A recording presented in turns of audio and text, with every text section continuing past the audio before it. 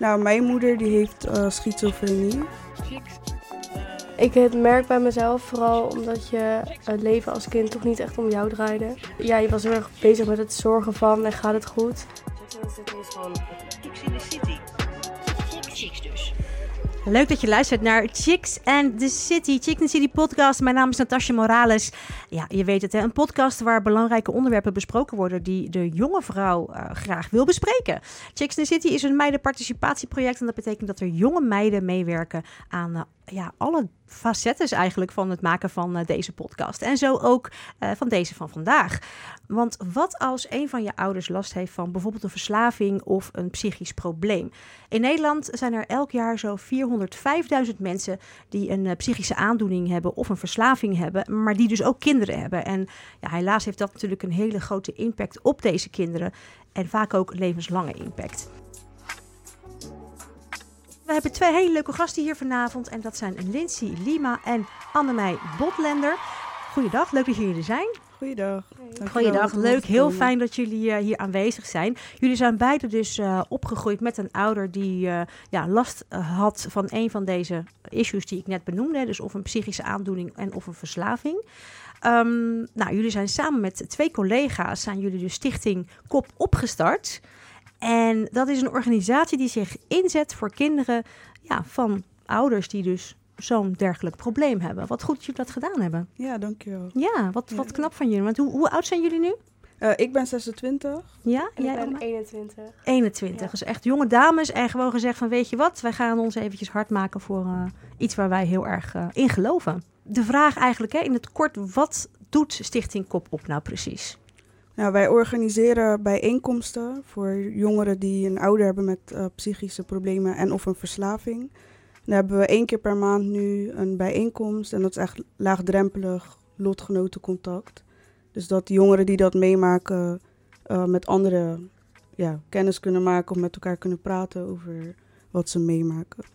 Oké, ja, wat mooi. En waarom vinden jullie het belangrijk om zoiets als Stichting Kop Op op te zetten? Wij hebben zelf natuurlijk beide een ouder die psychische problemen heeft of had. En bij mij ook een verslaving. En ik denk dat we op een gegeven moment zelf ook vastliepen hoe je er zelf mee omgaat. En wij vinden het ook belangrijk dat jongeren, ook kinderen, ook volwassenen, dat ze erover gaan praten. En weten dat ze niet de enige zijn die dat meemaken. Ja, een soort van steun eigenlijk aan elkaar kunnen geven daarin. Toch? Ja, precies. Ja. Is dat iets wat jullie zelf hebben gemist toen jullie jong waren of jonger waren en misschien wel in een situatie zaten en dachten van wat kan ik nu? Hebben jullie dat zelf gemist toen jullie jong waren? Zoiets als Stichting Kop Op?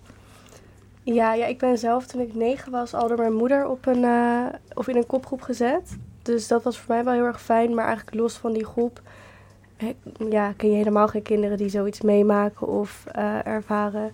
Of überhaupt over praten. Sommigen misschien wel, maar dat weet je niet van elkaar, omdat je niet weet wat normaal is. Mm-hmm. En ik denk juist op jongere leeftijd dat die behoefte er wel echt is. Mm-hmm. En ik heb dan inderdaad door mijn moeder heb ik daarin gezeten, maar ik denk dat voor heel veel kinderen dat niet zo is. Nee, je noemde net al een mooie term, kopkinderen. Ja. Ik ga even wat toelichting geven. Kop, dat is KOPP. Dat staat voor kinderen van ouders met psychische problemen. En dan heb je ook nog KOV, dus KOV. En dat staat voor kinderen van ouders met verslavingsproblemen. Dus eventjes voor de duidelijkheid inderdaad. Subscribe, like en share. Liefst alle chicks van Chicks and the City. Ik zei het net al, Chicks and City is een meidenparticipatieproject. Dus dat betekent dat er ook weer meiden aanwezig zijn die mee presenteren vandaag. 2 hele leuke dames, Joanne en Cheyenne. Willen jullie zelf eventjes voorstellen? Ik wil met Cheyenne beginnen, want die is zo lang geleden betrokken geweest. Je bent weer terug van weg geweest. Ja, dat is inderdaad alweer een tijdje geleden. Ik denk 1,5 jaar alweer of zo dat ik voor het laatst hier heb gezeten. Maar ja, het gaat goed. Ik ben ondertussen 24 en ik loop nu stage bij een zorginstelling. En daarom vind ik dit onderwerp ook wel interessant, omdat ik heb ook gewoon kinderen lopen die met dezelfde problemen te maken hebben. Ja, precies. Dus je wilde om die reden ook wat meer over weten, over Stichting Kop Op en hoe dat allemaal gaat. Ja. Joanne, vertel eens iets over jezelf. Ja, ik ben Joanne. Ik ben ook 24 toevallig. Ik studeer Creative Business. En ik woon in Rotterdam. Mhm. En ik ben ook een tijdje bezig geweest met stage. Dus ik was er ook een lange tijd niet. Maar ik ben er weer. Dus dat is fijn. Goed dat je er ook weer gezellig bij bent. Jullie hebben deze show natuurlijk ook voorbereid. En ook allemaal vragen voorbereid natuurlijk. Jullie hebben je helemaal verdiept in de thematiek, in de onderwerpen. Dus ik ben heel erg benieuwd naar jullie vragen. En we gaan beginnen met Joanne. Ik was benieuwd, hè. Kunnen jullie ons misschien iets meer meenemen in jullie eigen persoonlijke verhaal? Nou, mijn moeder die heeft schizofrenie en een verslavingsprobleem gehad. Ze is nu, als het goed is, wel clean. Maar dat blijft toch een puntje wat steeds terugkomt of dat ze terugvalt. Toen ik geboren werd, had mijn moeder een postnatale depressie. Oeh. Dus eigenlijk al een beetje in de war en een soort psychose. En uiteindelijk is dat verder ontwikkeld naar schizofrenie en heeft ze ook een drugsverslaving ontwikkeld. Dus eigenlijk al heel mijn leven zit zij eigenlijk al opgenomen in klinieken. En dat ik haar dan daar bezoek. Ik heb heel eventjes bij haar gewoond. Ook toen zij ziek was. Mm-hmm. Dus dat was ook niet echt een fijne periode. Maar ik was heel klein, ik kan me niet heel veel herinneren. Ja. En uiteindelijk zijn ik en mijn broer, toen ik denk ik 3 jaar was of 4 jaar, zijn we uit huis geplaatst. Mm-hmm. En toen ben ik eventjes naar familielid gaan wonen voor 1,5 jaar. En uiteindelijk bij mijn vader. En daar was het wel stabiel. Je zegt schizofrenie. Dat is dan zo'n woord. Dan denk ik van, maar wat kan je nou... Wat moet ik me daarbij voorstellen? Wat gebeurt er? Heb jij nog herinneringen van de soort van situaties? Of van, dat is nou typisch wat er dan gebeurt met iemand die dat heeft? Ja, ik was nog heel klein, dus ik kan me niet heel veel herinneren echt van hoe zij zich gedraagt. Ik weet wel dat ze dan bijvoorbeeld laat thuis kwam, dat ik en mijn broer alleen thuis waren. Dus we werden ook wel een beetje verwaarloosd. Ik denk ook door de drugsgebruik erbij dat je vergeet eigenlijk alles om je heen, omdat je zo verslaafd bent. Maar schizofrenie, ik heb wel momenten met haar meegemaakt dat ze psychotisch was. Dus dat ze dan mij opbelde en dan ging schreeuwen van... Ja, jullie zijn slechte kinderen. Bij schizofrenie kan het ook zo zijn dat je stemmen hoort die... wat andere stemmen in je hoofd hoort. Mm-hmm. Of dingen ziet die er eigenlijk niet zijn. Dus je bent eigenlijk de realiteit kwijt. Ja. Mensen met schizofrenie die vinden zelf ook dat ze niet ziek zijn. Meestal is dat zo. Dus dan is het ook lastig met hulp. Van ik heb geen hulp nodig, want dit is mijn realiteit. Ja, als andere mensen tegen jou zeggen van je bent in de war, dan is dat lastig om dat te accepteren. Ja. We zijn altijd op zoek naar interessante sprekers en onderwerpen voor onze podcast en televisieafleveringen. Heb jij een verhaal dat verteld moet worden? Of vind jij dat wij een bepaald thema moeten behandelen? Laat het ons weten. info@chicksandthecity.nl of via Instagram @chicksandthecity of onze website chicksandthecity.nl. Ja, ik was, ik denk, een jaar of 6. En mijn vader heeft eigenlijk langzaam... hij had ook verschillende verslavingen, maar wat voor mij eigenlijk het meest op de voorgrond stond, was zijn manische depressie. Dus dat is eigenlijk dat je of manisch bent en denkt dat je heel de wereld aan kan. En eigenlijk wel een beetje wat Lindsay ook vertelt, gewoon niet de realiteit voor ogen hebben, een waanidee hebben en daar ook niet van overtuigd kunnen worden dat het niet zo is. En daarna val je eigenlijk in een soort dal, omdat je beseft wat er allemaal gebeurd is, wat je allemaal hebt gedaan, hebt gezegd. En dan was het eigenlijk gewoon maanden hem uit bed proberen te halen, het huis opruimen en zorgen dat hij weer stond en het weer leuk vond. Maar dan had je misschien een kleine periode dat hij, wij noemden het altijd scherp was. En dan kwam toch uiteindelijk weer die manie terug. Dus dat was eigenlijk, en heet het zo. En op mijn, 2 weken ongeveer, vlak 16 werd, toen is hij ook overleden aan die depressie. hij heeft zelf een einde gemaakt aan zijn leven. Oké, ja. Maar we vinden het heel lastig. Het is een hele slimme man. Heel slim, grappig. En wij weten dat, weet je, ja... Ik snap hem. Het voelt raar om het zo te noemen, omdat het misschien niet de waarde aan hem geeft. Ik snap het, want dat is natuurlijk een ziekte waar je ook niks aan kan doen in die zin. Het overkomt je ook, hè? Zoiets als dat. En het is voor ons ook echt inderdaad een ziekte en niet hij die keuze heeft gemaakt. Want als die ziekte niet had gehad, had hij dat niet gedaan. Dus ik snap dat je dat zegt, ja. Nee, en ik begrijp het, is lastig. Maar ik kan me voorstellen dat op dat moment misschien al 10 jaar constant, manisch, depressief en dat heen en weer. En ondertussen mensen verliezen, mensen pijn doen. Ook al geeft iedereen om je, maakt het soort van niemand uit. Snap ik waar het vandaan kwam. Nou dames, het is wel een... jullie hebben best wel wat voor de kiezer gekregen op jonge leeftijd. Ja, inderdaad. Het is natuurlijk niet de jeugd die je zou willen hebben. En ik denk, heel veel kinderen maken dit ook mee. Ik denk dat het ook dat deze doelgroep best wel verborgen is. Ja.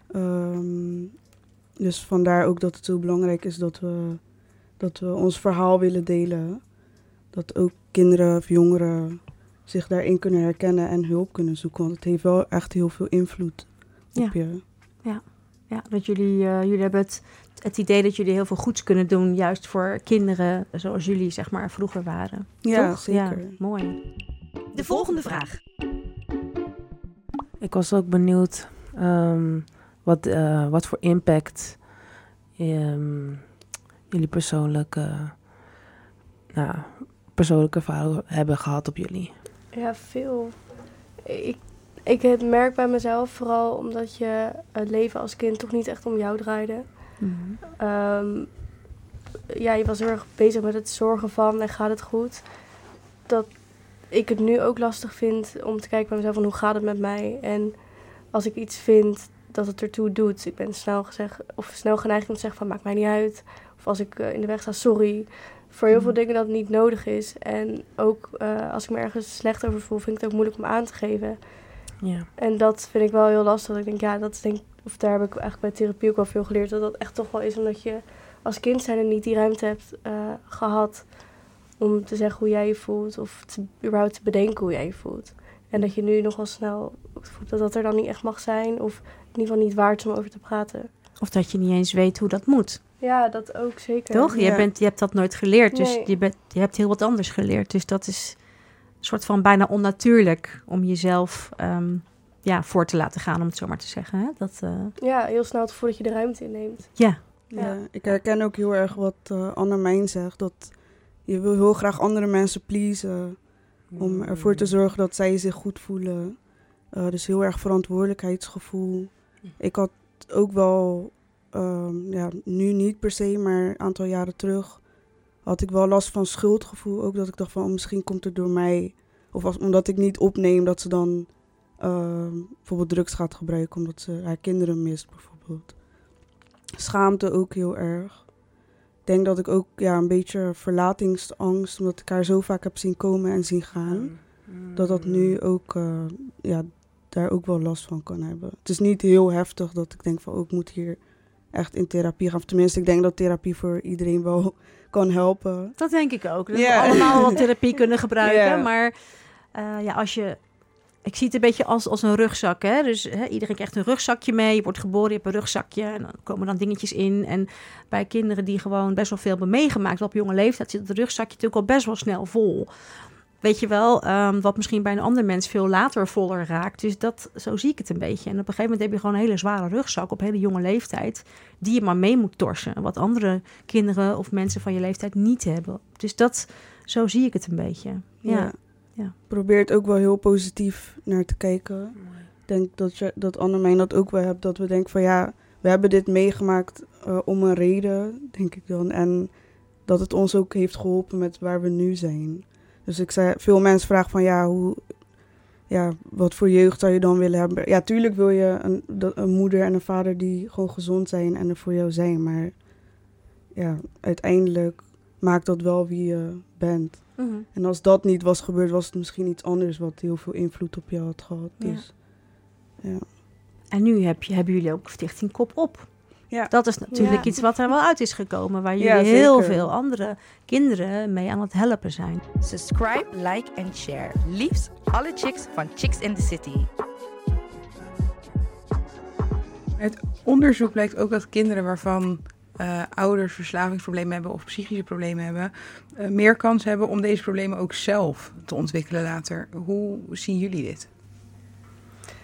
Ja, ik was er vroeger wel heel erg bang voor. Ik was er echt bijna dagelijks mee bezig. Ik had last op een gegeven moment zelfs dat 80% of iets. Ik weet niet of dat nu veranderd Ja, is. 70 is het Ja. volgens mij. Nou ja, toen dacht ik, oké. Dus dat betekent voor mij dan sowieso dat ik dat ga krijgen. En dan was ik op een gegeven moment bezig met mijn kinderen. Want ik wil heel graag een gezinnetje. Ik wil natuurlijk het allerbeste gezinnetje later wat er kan zijn. Maar dan dacht ik, dan krijg ik straks dat ook. En op een gegeven moment heb ik het helemaal losgelaten van, ik zie het wel. En ik ben heel erg alert. Ik probeer heel erg na te denken. Soms dan, als ik iets voel, heel erg bij stil te staan. En ik maak me daar eigenlijk niet meer heel erg druk om. En als het zo zal zijn, dan is het zo. Ja, en aan de ene kant hebben jullie natuurlijk ook dat jullie gewoon heel sterk zijn. Ook door wat jullie nu doen en hoe jullie erover kunnen praten. Dat je, denk ik, toch wel ergens misschien stiekem al een stapje voor bent. Omdat je er Ja. zo bewust van bent. Ja, ik denk dat bewustwording ook wel echt wel mee te maken heeft. Ja. Als je nu al heel erg daarmee bezig bent. Ja, als ik kijk naar mijn moeder, zij heeft ook heel veel in haar jeugd meegemaakt. Mm. Ja, in onze familie zit het ook, het is ook erfelijk. Er zijn ook 2 andere personen in mijn familie die, de ene heeft, beide eigenlijk een soort van schizofrenie of last van psychoses. En toen de tijd werd er niet over gesproken. Dus dan werd het allemaal in een soort van doofpot gestopt. En dan deed je niks met wat eigenlijk de trauma's die je hebt meegemaakt. En ik denk dat dat ook wel een trigger kan zijn voor het ontwikkelen van bijvoorbeeld schizofrenie in dit geval dan. Het kan ook zijn dat het in mij zit, maar dat ik op de juiste manier ermee om kan gaan. Of dat ik erover praat en veel kennis erover heb. Stel dat het ooit zou gebeuren of dat ik signalen herken dat ik wat somberder word, dan weet ik wat ik moet doen om me weer goed te voelen. Mm. En waar ik naartoe kan gaan, wie mij kan helpen. Maar ik denk dat mijn moeder dat nooit heeft gedaan. Dus dat je dan veel kwetsbaarder bent dan dat wij zijn. Ja. Jullie, mensen die jullie bereiken, jullie doelgroep, zeg maar, de kinderen die jullie helpen. Lijkt mij ook heel lastig om die kinderen te bereiken. Want ja, hoe kom je in contact met dat soort kinderen? Want ik kan me herinneren uit mijn jeugd, toen ik jong was. Ik heb zelf ook een moeilijke jeugd gehad met ouders die vroeger verslaafd waren. Ik praatte er liever met helemaal niemand over. Niemand wist iets eigenlijk. Niemand. Dus het was een soort geheim leven. Dus ik kan me voorstellen dat dat ook wel veel, ook nog steeds bij de doelgroep zo werkt. Dus hoe bereiken jullie dan die kinderen of jongeren? Wij hebben dan zelf de kopgroep gevolgd bij Youth. En je merkt dat de meeste deelnemers die dan komen, die stromen dan vanuit de kopgroep naar Kopp Op Rotterdam. Dus naar de bijeenkomsten die wij organiseren. We hebben ook wel eens flyers uitgedeeld bijvoorbeeld bij wijkteams of bij huisartsen. Dus we proberen op die manier wel ervoor te zorgen dat andere mensen of organisaties weten dat wij er zijn, zodat ze kunnen doorverwijzen of kunnen laten weten van er is wel iets in Rotterdam op een wat laagdrempeligere manier voor dit soort jongeren. Dus eigenlijk, maar het is wel moeilijk om ze te bereiken. Dat merken we nu ook met de bijeenkomsten, dat er soms komt er 1 iemand of 2 of soms komt er niemand. Mm-hmm. Het is ook een gevoelig onderwerp, kwetsbare doelgroep. Dus die drempel kan best hoog zijn om naar zo'n groep te gaan. En wat jij zegt van je wil er liever niet over praten. Want 1, het gaat over je ouders. Je bent loyaal naar je ouders toe. Ja. En je bent bang dat je wordt weggehaald. Of dat je dan misschien... Dat was mijn grootste angst vroeger. Van ik zeg maar niks. En anders word ik dadelijk bij jeugdzorg. Weet ik veel wat ik dan terechtkom. Een of ander vaag, raar gezin. Dus dat wilde ik niet. Even over mezelf spreken. Dus ik was ook heel bang om mijn verhaal überhaupt ergens te doen. Omdat ik denk, waar komt dat terecht? Hoe gaan jullie daarmee om? Hoe pakken jullie dat aan? Wij hebben eigenlijk vooral met jongeren te maken. Dus het is echt vrijwillig. Als ze willen komen, dan komen ze echt uit eigen initiatief. Ja. Dus het is niet zozeer van als zij bij ons komen en ze vertellen bijvoorbeeld dat hun ouders drugs gebruiken thuis. Dan gaan wij niet met... Ja, het is wel een signaal wat je verder moet oppakken. En wij zijn altijd wel ondersteund door een preventiedeskundige van Youth, die bij de bijeenkomsten erbij zijn. Dus als er dan echt iets was, een jongere die iets had meegemaakt, dan konden zij ook met die jongeren in gesprek gaan. Om te kijken van, wat is er nodig? Waar kunnen we je bij helpen? Maar het is niet zo dat zou mijn grootste angst zijn dan geweest. Dat je dan je verhaal vertelt en dat dan ergens terecht komt of dat je dan weggehaald kan worden. Of snap je dat zo? Dat vraagt me een beetje af van hoe zorg je ervoor? Ik weet dat dat dan waarschijnlijk niet zo werkt, maar hoe zorg je ervoor dat die informatie dan bij die jongeren ook duidelijk is?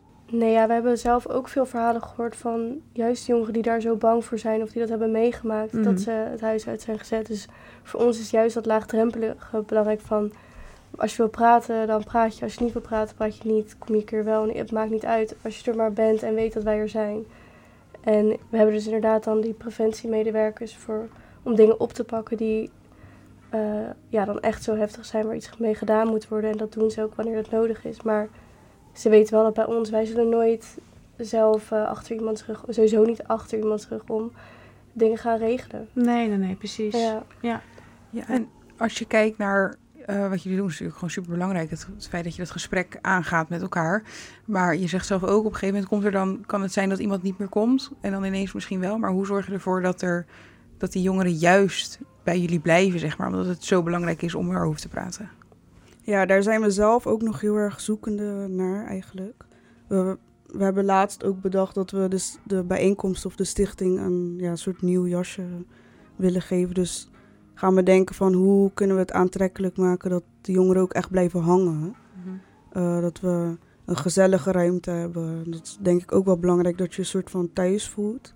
In plaats van een ruimte waar je bijvoorbeeld ook therapie zou kunnen hebben. Dus dat voelt al heel anders. Dus een beetje een huiselijke sfeer en dat we wat meer activiteiten kunnen doen. Maar daar zijn we nog allemaal over aan het brainstormen en kijken hoe we dat kunnen gaan doen.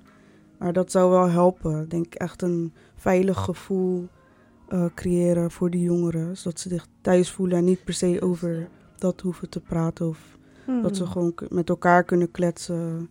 Of de ene gaat in een hoek tafeltennissen, ik zeg maar wat. En aan de andere kant kan je bijvoorbeeld een moodboard maken. Dus dat iedereen kan doen wat ze eigenlijk zelf wil, maar toch met elkaar kan connecten. Ja, dat het eigenlijk niet per se om het probleem gaat, maar gewoon meer om het samen zijn en het fijn hebben. En gewoon eigenlijk een keer je hoofd ergens anders mee bezig kunnen houden, toch? Dan precies. Altijd maar die problemen die je 24/7 dan hebt, als je in zo'n situatie zit. De volgende vraag.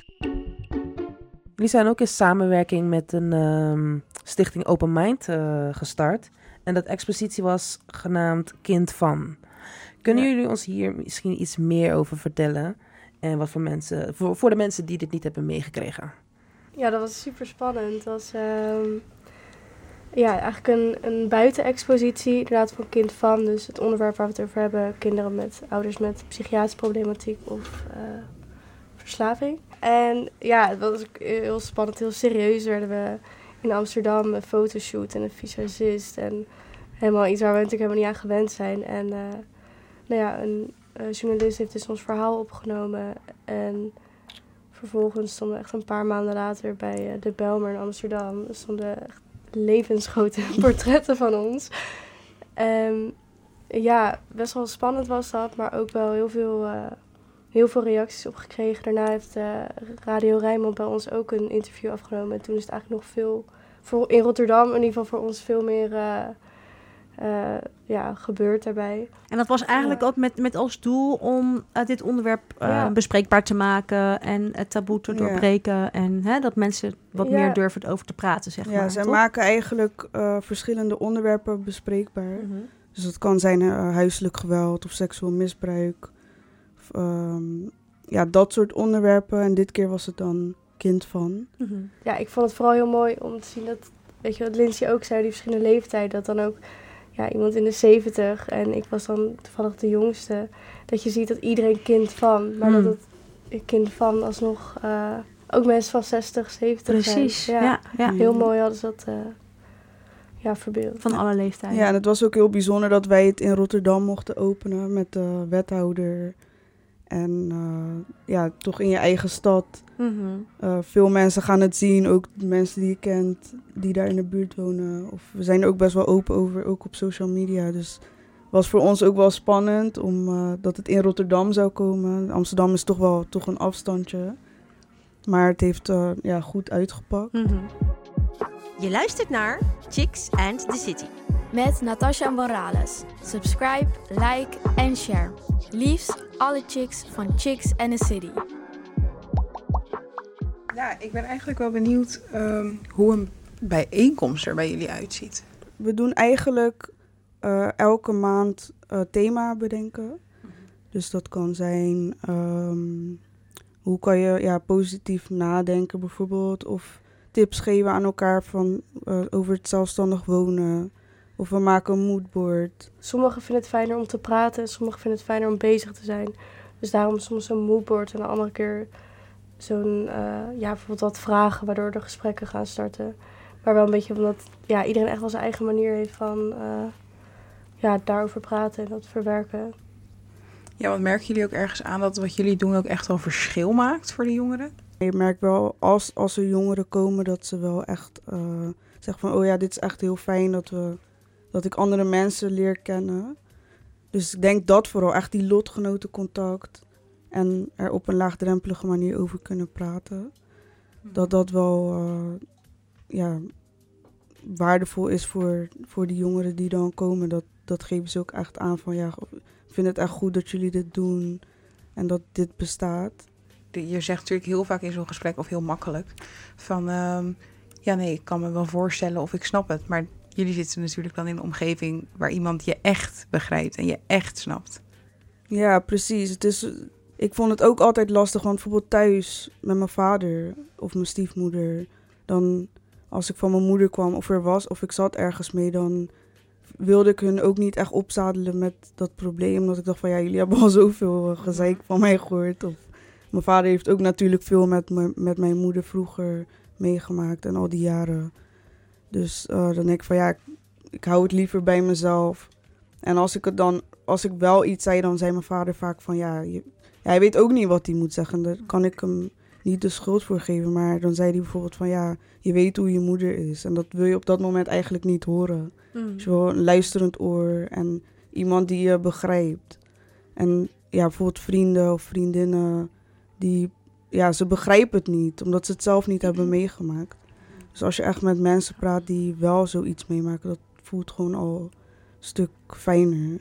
Vroeger, een beetje terugkomend op wat jij zei, durfde ik ook niet tegen mijn moeder dan precies te vertellen wat er allemaal gebeurd was bij mijn vader. Omdat ik bang was dat ik hem niet mocht zien. Dan zou hij denken, dus het gaat toch slecht. Dus dan was ik toch altijd net wat positiever over hoe het daar was dan dat het was. Mm-hmm. Dus dan kan je eigenlijk al thuis niet meer erover praten. Met vrienden was ik toch vaak een beetje teleurgesteld. Zeker toen ik erin zat, dan was ik tot jaar of 16 jaar. Logisch dat mensen dat dan echt niet begrijpen. Dus daarin heeft dat echt heel veel verschil gemaakt, Dat mensen je snappen en over mee kunnen praten ook. Mm-hmm. Subscribe, like en share. Liefst alle chicks van Chicks in the City.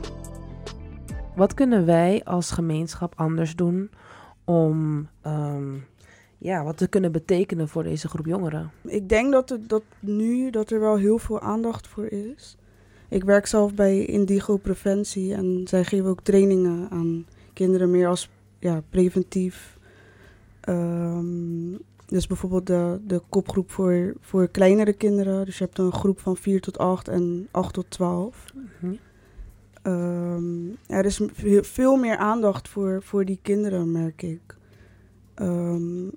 Er worden ook webinars op hogescholen gegeven over dit onderwerp. Toen ik zelf de opleiding maatschappelijk werk deed, heb ik nooit een les gehad over kop, kof Of ja, hoe ziet je familie eruit? Tuurlijk, je moet ook reflecteren op jezelf. En dan kom je er wel achter van, oh ja, er zit wel wat in de familie wat niet zo goed gaat. Maar ja, ik denk dat er al heel veel aandacht voor is. Het kan natuurlijk meer. Maar ik denk dat het al de goede kant op gaat eigenlijk. Tips en chicks. Nou, wat zouden jullie tips zijn voor jongeren die dus in een kop of kof situatie zitten thuis en eigenlijk niet weten wat ze kunnen doen of moeten doen? Of... Ik denk sowieso wel, het hangt natuurlijk ook van de leeftijd af of je nog thuis woont. Maar ja, mijn nummer 1 tip is sowieso met iemand praten. En of dat op school is, of echt met een hulpverlener of met je vrienden. Het maakt al zo'n verschil, het gevoel dat je er niet alleen in zit. En misschien kunnen je vrienden niks doen en misschien zal school alleen met je erover praten. Maar het feit dat er iemand al van af weet, ja, het is misschien een oppervlakkig iets. Maar ik werd soms met school ook wel geholpen dat ik niet ze wisten wat er was en ik hoefde niet altijd elke toets te maken. Of ik mocht even uitstellen als het mijn vader op een moment ergens weer in een andere inrichting was. Het gaf zoveel adem. Want zeker als kind, je maakt zoveel dingen mee. Je bent ook met jezelf. Ben je op zoek en dan heb je ook nog je ouders waar je voor je moet zorgen. En je weet eigenlijk niet eens wat er is. Het is zoveel dat alleen al praten. En ja, als je echt bang bent dat de situatie zo heftig is dat je uit huis gezet wordt, probeer het dan dus wat luchtiger bij vrienden op te zoeken. Of misschien ouders van vrienden. Maar ja, voor mij is echt de voornamelijkste tip praten. Ga hulp zoeken. Het is echt niet erg om met een psycholoog of in therapie te gaan. Wat ik net al zei, van ja, ik denk dat elke persoon wel iets heeft meegemaakt waardoor het goed zou zijn om met een psycholoog te praten of om bepaalde dingen te verwerken. Ja. En daar begint het bij, bewust worden en erover praten. Ja. En waar zouden ze terecht kunnen als ze erover zouden willen praten? Waar zouden ze dan het best aan kunnen kloppen?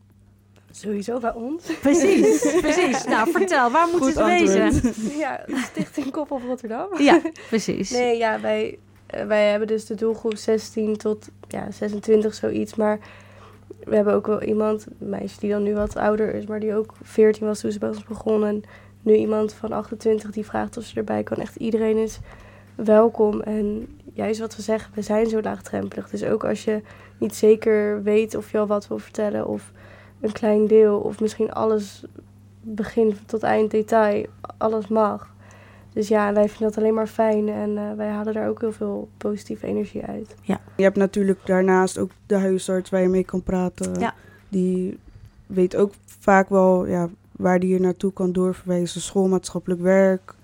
Of een intern begeleider, dat is denk ik wat meer op de lagere onderwijs. Maar in ieder geval, of iemand die je kan vertrouwen, dat je daarmee het gesprek aangaat en kijk wat er goed voor je is. Ja. Subscribe, like en share. Liefst alle chicks van Chicks in the City. Laatste vraag. Wat zouden jullie tegen jullie jongere ik zeggen? Lindsay? Praat. Ja, dat is echt... ik heb het net ook gezegd. Je hoeft niet alles op te kroppen. En voor jezelf te houden. En ook van jezelf houden. Dat je er mag zijn en je stem mag laten horen. En dat is ook iets wat we nu ook doen. Vooral ook met die fototentoonstelling. Dat we echt ons verhaal, onszelf mochten laten zien en onze stem konden laten horen. Ja. En dat je gewoon zelfvertrouwen, voor jezelf kiezen. Op de jongere ik is dat misschien wat lastig, want dan ben je afhankelijk van je ouders. Ja, dat is het.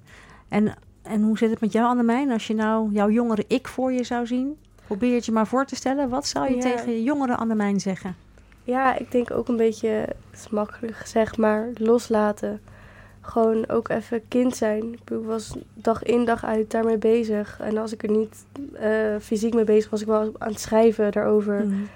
Dus ik ben ook even kind en ik ging wel met vrienden, maar het was alleen maar dat. En naast dat praten, logisch, denk ik dat dat echt wel iets is wat ik mezelf meer had gegund. Ja. Gewoon kind zijn, echt.